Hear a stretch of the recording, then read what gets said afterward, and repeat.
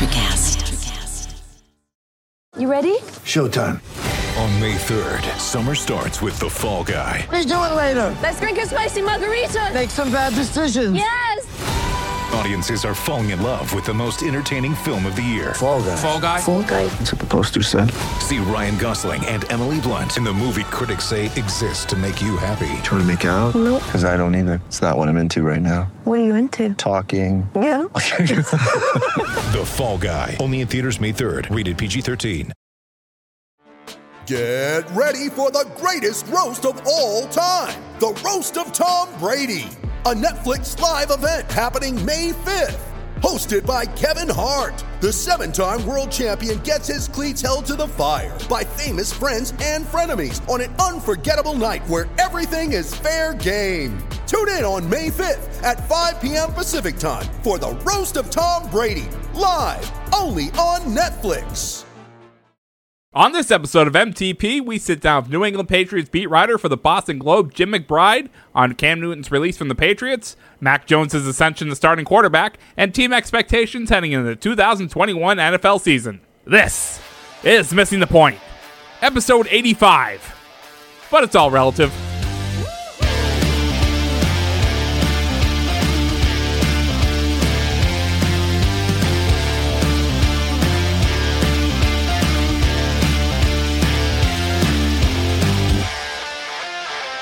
Welcome to Missing the Point. I am Michael Marcangelo, joined alongside by Broadway Joe Malkin. And in anticipation of the NFL season kicking off this week, we have a very special guest. He covers the Patriots for the Boston Globe. He's a Malden native that joined the Globe in 1988 as a co-op student from Suffolk University, my alma mater. Please welcome Jim McBride to the show. Jim, how you doing? I'm doing great, guys. Thanks for having me tonight. Yeah, thank you so much for taking the time. It's a big season, big year for the Patriots. I think that this is probably the most anticipated season of Bill Belichick's career, right? Since 2001. Yeah, I would think so. You know, it's really a transformative year. You know, the Mac Jones era starting. I think we all knew that Cam was kind of a bridge. Even if he got the job this year as the starting quarterback, it was still kind of be the bridge year to Mac. It just, you know, he accelerated that timetable by having such an outstanding camp. So here we are, you know, with a brand new defense and a new quarterback. So it's going to be a really interesting. You mentioned, Mac Jones doing such a great job in camp, and, you know, with Cam being the bridge quarterback, I think I at least thought that he had one more year. I thought he was the best chance for the Patriots to have a successful year this year.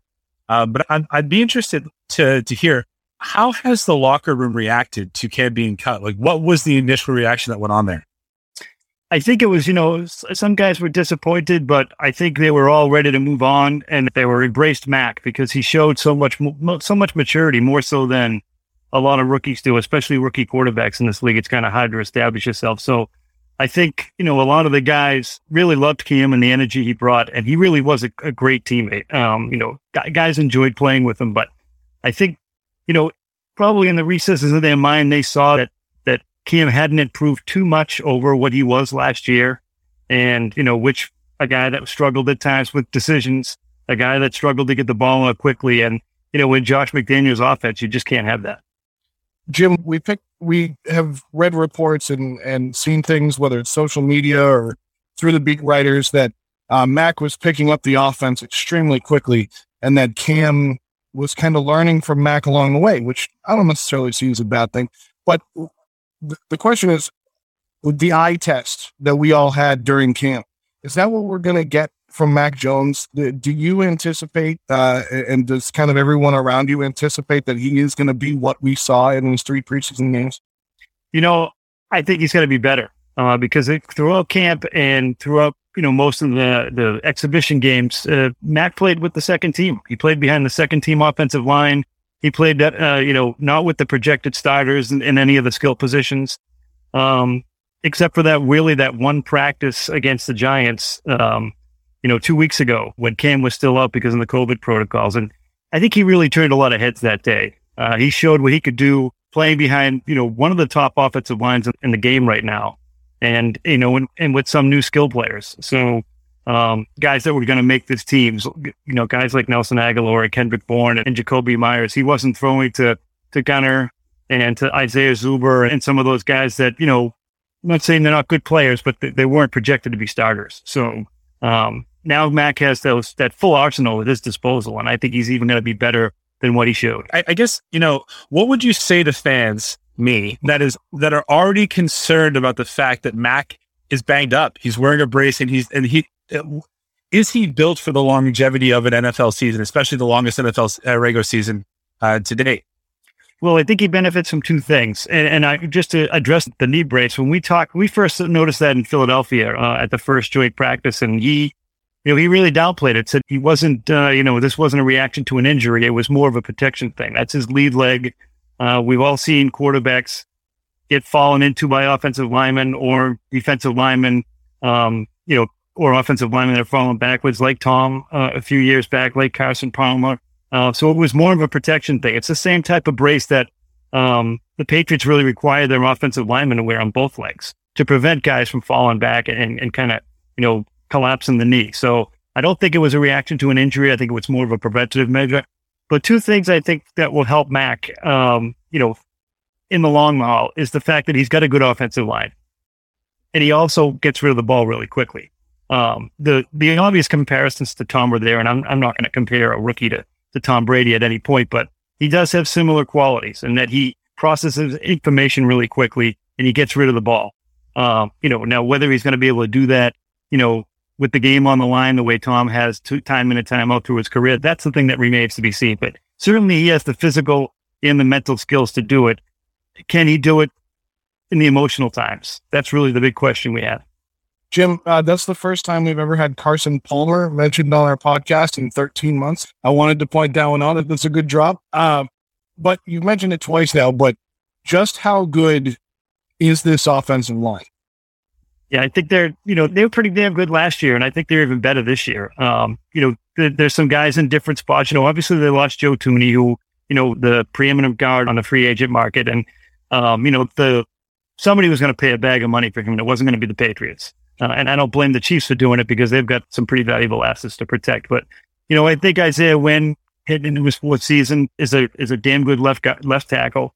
Trent Brown, his one season here, obviously he played left tackle back then, but he's been nothing but phenomenal this whole camp. And he really loves playing it. You haven't seen any of the kind of the residual of the last 2 years when he was in Oakland and Las Vegas.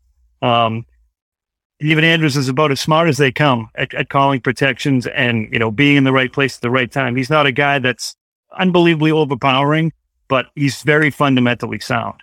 And then Michael Wendell, who's taking Thuney's spot, really good player. And Shaq Mason certainly has a track record. So this is in the upper echelon of offensive line. It's not only in the AFC, but across the board in the NFL. Yeah, I feel like you know what you're going to get from Trent Brown, and you know what you're going to get from Shaq Mason. Isaiah Wynn had a tough first quarter against Chase Young. Now, granted, I feel like every left tackle in the league is going to have a tough game against Chase Young. But did that expose anything in Isaiah Wynn's arsenal as a left tackle? Yeah, maybe he's a little slow in the back pedal, but I think that was just, as you mentioned, that was Chase Young. He's kind of a different breed. So he's a guy that's going to kid a lot of people on their heels. But I think when Isaiah makes the proper adjustments, he's pretty much in position all around. I mean, he might be a little small for a tackle height-wise, but, again, with Mac, he's going to be a guy that gets the ball out quickly. So maybe you don't need to protect him as much as you did Cam last year, who, had trouble, reading through his progressions and finding the second guy or the third guy. So I don't think that's going to be a problem with Mac. Now, if he ends up getting sacked a bunch of times, I'll have egg on my face. But right now, that's not how I see it. A lot. And just a follow-up, you mentioned the progression. It was nice. And Mike and I we're both in the different camps here in the preseason. He was the Cam guy. I was the Mac guy. And just watching both of them go through the progressions. And a lot of times you saw them go to that outlet or, the dump down to the back. And a lot of people criticized both of them for that, even though that was something that was very prevalent in the Tom Brady, Josh McDaniels offense. Is that progression for Mac going to the dump off? Is that an issue, or is that him reading through and finding that as his best option? I think it's the latter. It's, you look at a guy like James White, probably, one of the better pass catching backs in the league. And he was kind of a non-factor for a lot of times last year because Cam just could never get to that level of, my 1 and 2 is not open. I'm going to check down and go to James. By that time, he was running because the pocket was starting to collapse and he just hadn't read the situation quickly enough. I think a big year for James White because, screen passes and checkdowns are a huge part of Josh's offense, and Mac can clearly make those reads. I think back to his first possession of the second half in the Washington game where he ran the 2-minute offense to near perfection. That told me a lot. I mean, that was a guy that was, he was running with the twos at the time and he just stormed down the field. And it was funny to see them go, open up with the 2-minute offense, but and Coach Belichick explained that they really wanted to run that at the end of the first half, but they didn't get a chance. So they figured, hey, it's exhibition season. We'll just run it at the start of the second half. So, I think that's a huge part of the game. And they've got a lot of good backs that can catch the ball. Ramondre Stevenson came out huge way during the summer catching the ball. Didn't really do that much of that at Oklahoma. James White, as I mentioned. And, I love this kid, J.J. Taylor. I loved him last year, and I like him even better this year. He's so quick. He made an impact last year, and he didn't even have a real training camp or a spring program, and now he does. So I think they're really going to spread the ball around, and that's why a lot of us thought Mac were getting this job because this team was kind of built to be smash mouth with a good stable of running backs. I think when I first saw Sony getting traded, I thought, that might be the first sign that Mac's the guy. Didn't even make that connection. That's a good point. Why was that? Why were those two correlated for you? Because, you need depth at running back if you're going to play smash mouth. If you're going to run the ball all the time to 3 yards in a cloud of dust, those running backs take a beat. So you need a guy that, like Sony Michel, that committed spell Damian Harris. So you need James White to come in. So for them to get rid of their, maybe their 1A tailback, told me that they were going to pass the ball out this year. It wasn't just going to be, a couple of handoffs and then, trying to scramble on third down to move the sticks. Speaking of passing, that offense last year was abysmal. And I guess a lot of it was Cam and taking too long, learning a new system, didn't have a full off season. I guess my question, I do have two questions for you, but I want to look back first. How much of, I guess, the atrocity that was the passing offense last year was based off of Cam's inability to read, or was it based off of the wide receivers' inability to get separation? Yeah, it's probably 50-50 or maybe 60-40 with Cam not making the reads. And he just, after Julian got hurt in the Seattle game, he really didn't have a 1A receiver all year and no tight ends. I mean, they really haven't had production from the tight end spot since Gronk caught that touchdown to set up the Super Bowl win against the Rams. I mean, that's the last time I can remember the Patriots having an impact catch from the tight end position. That won't be an issue this year. They've got, two of the better tight ends in the league, and Devin Asiasi is going to be better this year. So that's pretty deep role there. So I just think it was, was Cam not getting through the progressions, but there was a lack of weapons on the outside for him to, Damiere Byrd was pretty much their best receiver last year, and he didn't even get invited back this year. So that should tell you a lot. It does. So which leads me to my next question. Is the offense that we see this year, are we as fans getting overhyped just because of how bad it was last year, or do they have a real chance to be a top 10 passing offense? Yeah, I don't know about top 10. I think a lot depends on N'Keal, if he can come back and finally, kind of build on the summer he was having before he got hurt. Because he really was having a nice summer. But it's tough because he's a first rounder, so there's these high expectations on him. But maybe he's not built to be a number one. But if he's a number 4 and he's the best number 4 in the league, I think they'd take that at this point. If you've got Aguilar, Bourne, Jacoby Myers as your top 3, and then, N'Keal comes in as your 4th receiver, that's not a bad lineup. It really isn't. Yeah. We've talked about what the offensive line is going to be, what we think Mac is going to be. Something that you broke.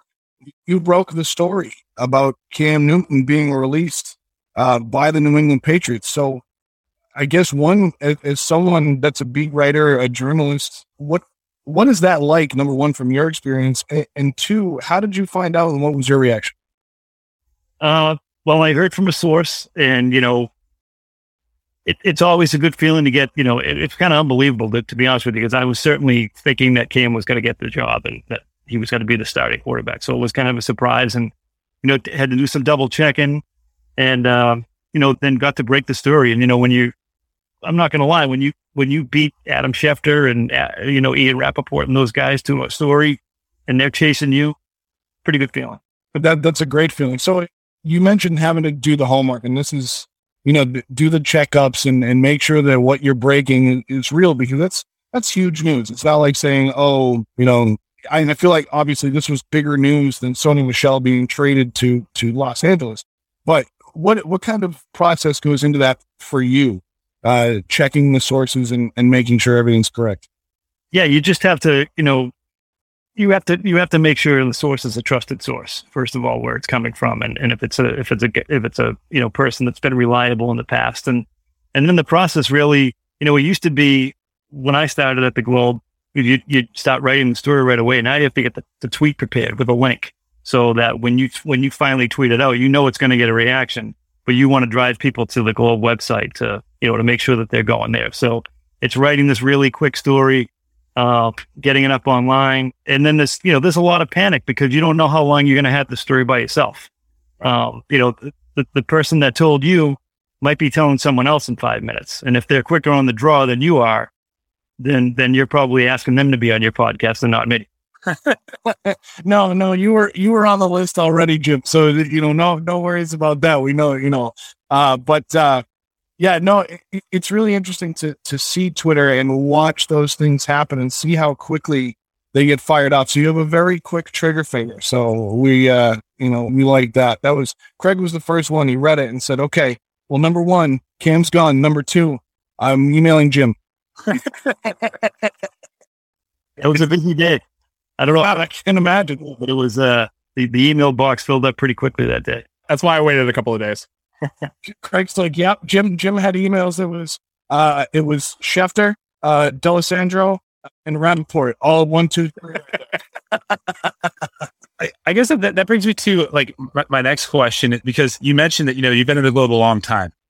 How does breaking stories now compare to how it did 15, 20 years ago? Like, what role has social media played, and is it making it better for you? I know it's probably making it harder, but what is the impact of that?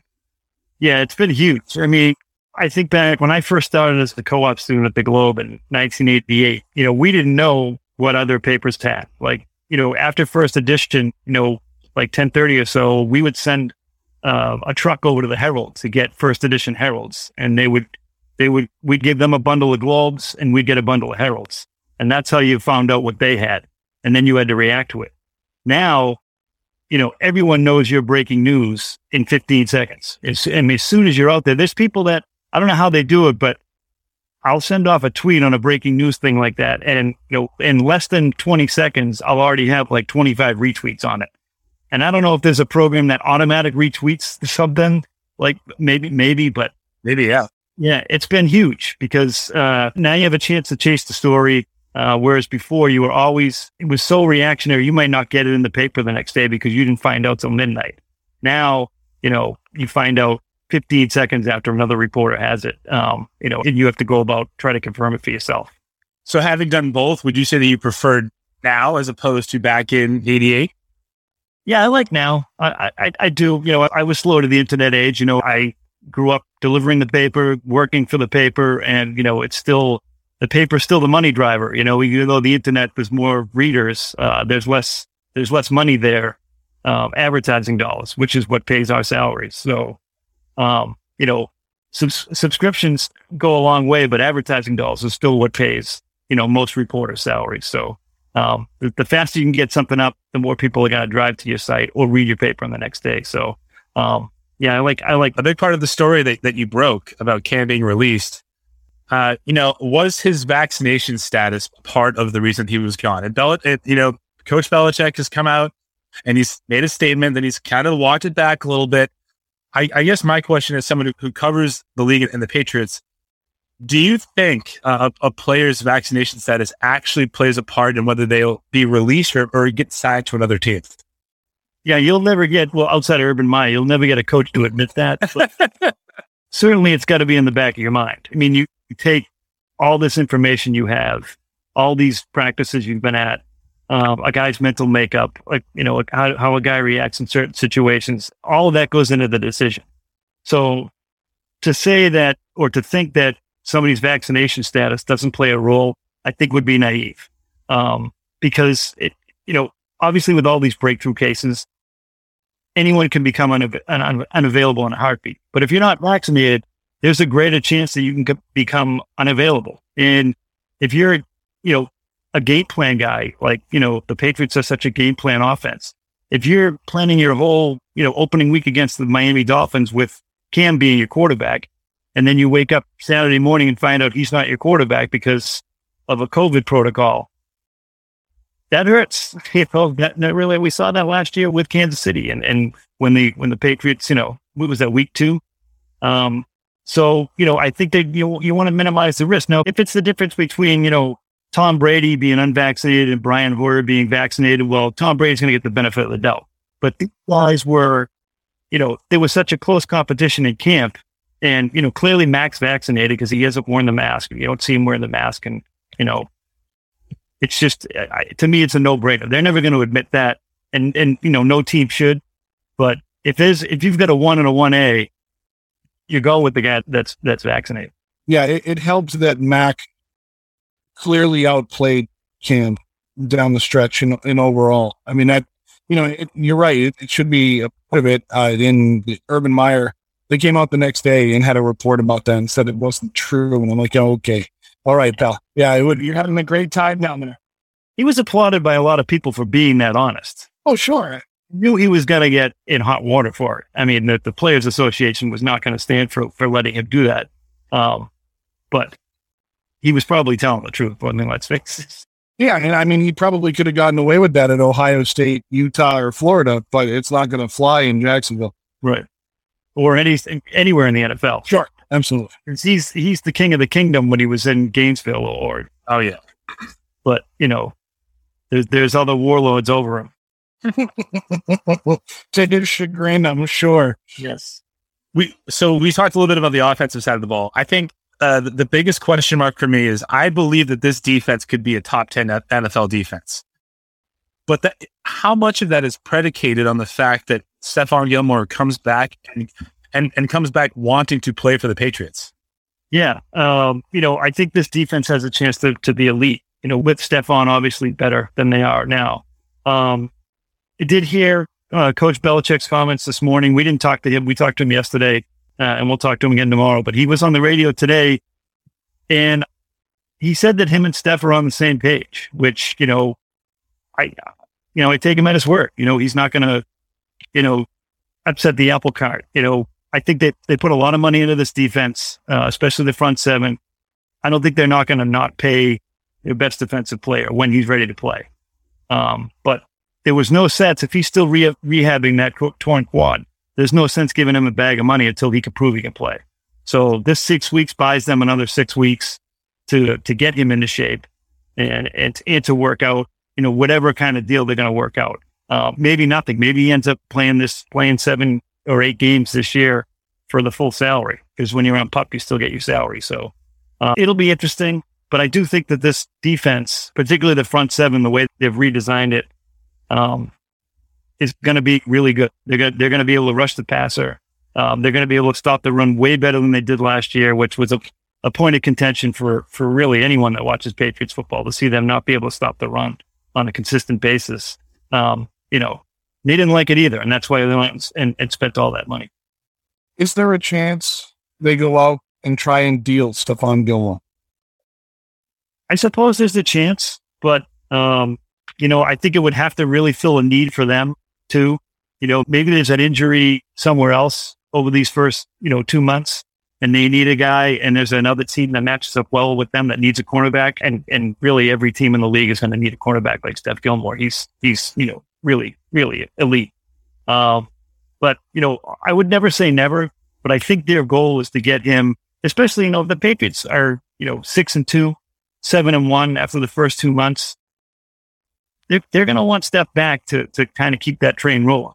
Now, if they fall flat on their face early on, then I would see more of a chance for him to get traded. But teams aren't going to pay a lot for a guy who's only under contract for 8 games. Sure. Is week 4 the biggest regular season game in your time with New England? I think it's the biggest regular season game in my lifetime. Okay. In any sport, maybe game 4 of the Red Sox World Series in 2004. That was a pretty big game, but I think this will be the most demanded ticket in the history of New England sports. People want to go and see this game. People want to go see Tom. I think they'll cheer him when he comes out, but once the game starts, I think he'll be treated like an opposing quarterback. As he should be. So we asked Karen Garigi this question. I think we even asked Dan Shaughnessy this question. What are the odds that when he does come back, Bob Kraft in the Patriots organization does something to commemorate his time here in New England? Yeah, I think there'd be like a video tribute or something like that. Because it would be glaring. I've seen them do it for guys that of lesser stature have come back and they've paid tribute to them. They're not going to stop the game or any of that kind of stuff. But clearly, at some point there's going to be a video message. Or, just a package of his highlight plays or, hell, even run a couple of Super Bowl plays on the scoreboard. But yeah, I think they'll pay tribute to him. Sure. I mean, he's the greatest quarterback in the history of the game, probably the greatest player in the history of the game. No argument for me. Yeah, I know. There's nothing to argue with there. It's like, yep, Jim's right. Like, let's leave it there. Yeah, it's interesting. I'll be at that game, and I was one of the people that was fortunate to be at Super Bowl 36. Probably the first time I saw my dad cry at the age of 13. I'm sure we all have at some point over the Patriots. But having him back in week 4, you mentioned cheering him on and then treating him as another regular quarterback. What do you think and this is just kind of a fan perspective as somebody who's followed this team, and what do you think the number of Patriots fans wearing number 12 pewter jerseys is going to be? Well, I would think that most Patriot fans are not selling their tickets to this game unless they want to pay for their kids' college education. True. I'm just saying. I think there'll be a lot of Tom Brady Patriot jerseys in the crowd. I really do. Obviously, enemy jerseys are always part of the fabric of the game, but if you're a Patriots fan, you're wearing your Patriots shirt to that game. If it's a Tom Brady shirt, so be it. I'm not sure a lot of Patriots fans who went out and bought that pewter merchandise, and I know there was a lot of them. I don't think that's the game they're going to wear it to. We can only hope. Joe's been really wondering about that too, because he's like, if I see too many of those jerseys, I'm just going to throw up. I was listening to a radio station on the way down to the first day of camp, and they had this report that there were a ton of Buccaneers jerseys in the stands at camp on day 1. So I walked through. I saw 2. Well, if that's a bunch, that was like an intern seeing the first guy in line have a Brady Buccaneers jersey on it, and called in and said, "Hey, they're all over the place." So those guys didn't take math courses in Suffolk. That's why they thought it was right. What's so Jim? What's a realistic win total for the Patriots this season? Let's say all is fair, everyone stays healthy. What do you think is a realistic outcome of the season for the Patriots? I think 11-6. They've got 17 games this year. They got to take their lumps at some point. Injuries happen, so that they're going to win a game that people didn't think they were going to win. They're going to lose a game that people didn't think they were going to lose. But this team won 7 games last year with Cam as their quarterback, and with all these changes and all these additions, I don't think a 4-win differential is that much to ask or that big of a high wire act to predict. So 11-6. That's what I'm sticking with for the paper. So, you guys are hearing it here first. This is the breaking news by Jim McBride on Missing the Point. Jim, 5 days away from the first game of the season. So, we've backed it up on you now. We've gone from week 4 to the end of the season, now back to week 1. What do you think about week 1, the matchup with the Dolphins, Tua Tagovailoa, the quarterback? You have, Brian Flores, the head coach down there. It's a 4:25 game in New England in September. What are you thinking this week, Will? I literally like the Patriots. I I think, Tua is still young. And Bill usually, devours young quarterbacks. Tua did beat the Patriots last year, but that was a depleted Patriots team. That was a Patriots team that the front seven was terrible. So I think, they're going to be much better. And I think that he's going to throw some things at Tua that he didn't see before. Hopefully Brian Flores doesn't, remember every single trick that Bill taught him.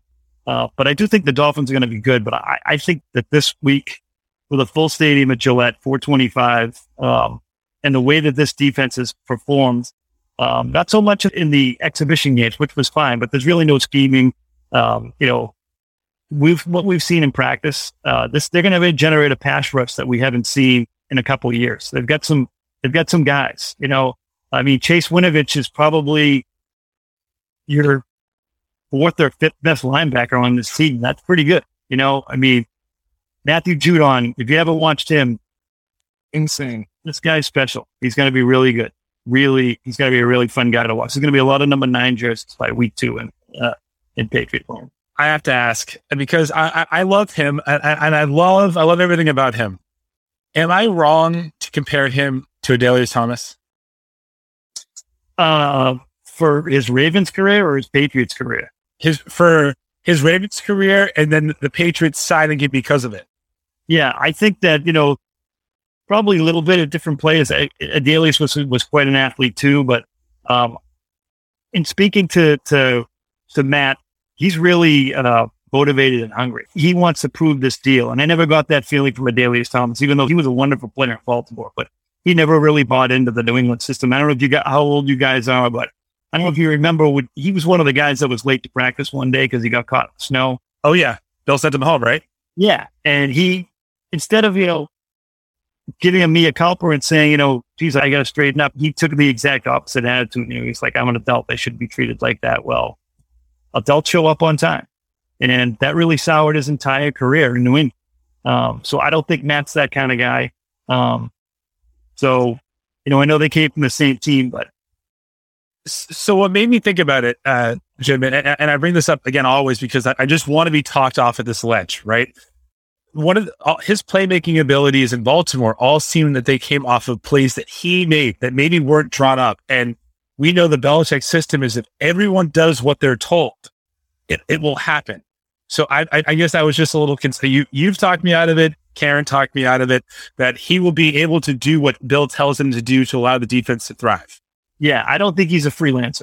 I really don't. I think he's a system guy. I think we had some of that problems with Chase Winovich the last couple of years. He liked to freelance a little bit, and you saw his snaps decrease.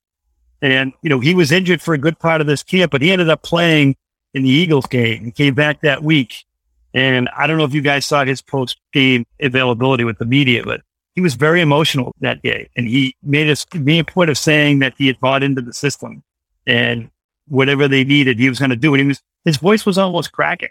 So I think he learned, you don't freelance in this defense. Bill Belichick is always going to put you in a position to win.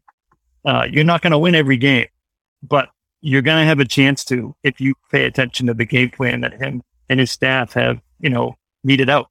And if you don't, you're not going to play. We're really glad, Jim, that you could talk Mike off of that ledge, because that is literally anytime we talk about Matthew Judon, anytime he comes up, Mike, it's funny, Mike loves Matt Judon. Yeah. He's not so fond of Adalius Thomas, so he's like, I just don't want this guy to be this guy. And we get that too personally. So, Mike's just very concerned, and he's a concerned Patriots fan. That's how he would sign his letter to D. Rabby. Correct. Read my theory in today's Globe, and that might ease your mind a little bit too. Will do. So, Jim, my last question, because I always like to ask about kickers, because I love kickers. Quinn Nordin, is he the starting kicker? Because I haven't seen that Nick Folk has been released. Not that I like Nick Folk, but I love what the rookie out of Michigan has done in this preseason. Is Quinn Nordin the guy, and does he have what it takes to be good enough to make those kicks in the back end of games? Yeah, my best answer is probably we'll see. It's funny, I think Nick was a little banged up in camp. He definitely was. And I think that, he wasn't able to really kind of go 100%. And Quinn, to his credit, took advantage of that. And he showed off a big leg. He had the hiccups against the Eagles games, but for the most part, in practices and games, he's been fine. Now, how he's going to react to a huge stadium, an NFL game, that's a different story. And the fact that they signed Nick to the practice squad makes me feel like Quinn's probably going to have a pretty short leash. So, it's kind of an insurance policy. They could have done it the other way around. They could have kept Nick and tried to sign Quinn to the practice squad. But I think the fact that kickers are so hard to come by, that if they exposed Quinn, if they had cut him, he was going to get snapped up by someone, probably right onto a 53-man roster. So, and that wasn't going to happen with Nick. So this was the most logical way to handle that situation. We've got an insurance policy and Nick, but let's give the kid a chance. Yeah, absolutely. I'm happy to, I've always liked new blood. I thought it was almost criminal when Bill did this, what you just said, kept the veteran kicker a few years ago and put Younghoe Koo on the practice squad. And then Younghoe got picked up by Atlanta. I thought that, criminal's kind of harsh, but that he was a guy that's turned out to be a great kicker in Atlanta. Yeah. But he had a couple of rough spots before he ever got to New England. That's true. So, young kickers are tough. We all remember, Rohrwasser last year. That was almost a disaster from the first practice. So, and Bill doesn't really trust young kickers in clutch situations. He elected to not have Gostkowski kick a field goal in the 07 Super Bowl against the Giants because he thought he did not want to ruin his kicker that early. My last question for you, and I promised, I lie, but I'm promising right now. My last question for you said 11-6 for the Patriots. Is that enough to make the playoffs? And if it isn't, is there pressure on Belichick to be replaced? Yes, I think it's enough to make the playoffs. No, I think Bill has built up enough will where, he goes on in his own terms, with New England. Personally, I think they win the division. I think the Bills slip a little. I know everyone's on the Bills wagon, but, we've all heard of that sophomore slump. And I think that, and not that Josh Allen is in the second year, but that year after a team kind of breaks through, that second year, that sophomore year, they take some lumps. They're going to be good for the long haul, but I think the Patriots have a chance to sneak in and possibly win this division and maybe make Josh Allen look like, the Josh Allen from 2019, not the guy that just tore up the league last year. With nobody in the stands. Right. Yeah. I love that. So Jim, tell our listeners where they can find you if they ever want to read anything about you. So you can follow me on Twitter at Globe Jim McBride. I will never clog your timeline with silly stuff. It's only Patriots news or NFL news. So you'll never see a picture of what I'll eat for dinner that day. I mean, you may have just lost a follower in me because that's really what I follow for. But Jim McBride, thank you so much for taking the time and joining us today. It was great. It was great to finally connect with you. And so for Joe Malkin, Craig D'Alessandro, I am Michael Marcangelo saying thank you so much for listening to Missing the Point. Ever thought about starting your own podcast? Do you have a business or a message you want to share with the world? Well, now it's easier than ever with Electrocast. Hi, I'm Mark Netter. And I'm Peter Rafelson. We're the founders of Electrocast Media. Whether you want to start a new podcast or already have one, join Electrocast to grow your audience, monetize your content, and build your community. With our simple sign-up, you get free promotion, world-class analytics, premium ads, and personal support. Go to electrocast.com and join our community today. Electrocast. Transform your influence. Electrocast. Welcome to Transforming 45, the podcast that celebrates the incredible power of passionate voices. I'm your host, Lisa Boat. Join me in conversation with heart-led humans who share their deeply personal stories of transformation. Transforming 45 is here to uplift, connect, and remind you that it's never too late to write your next chapter. So get ready to be inspired, empowered, and transformed. Join me in this community where through powerful storytelling, we heal and reclaim our inherent magic.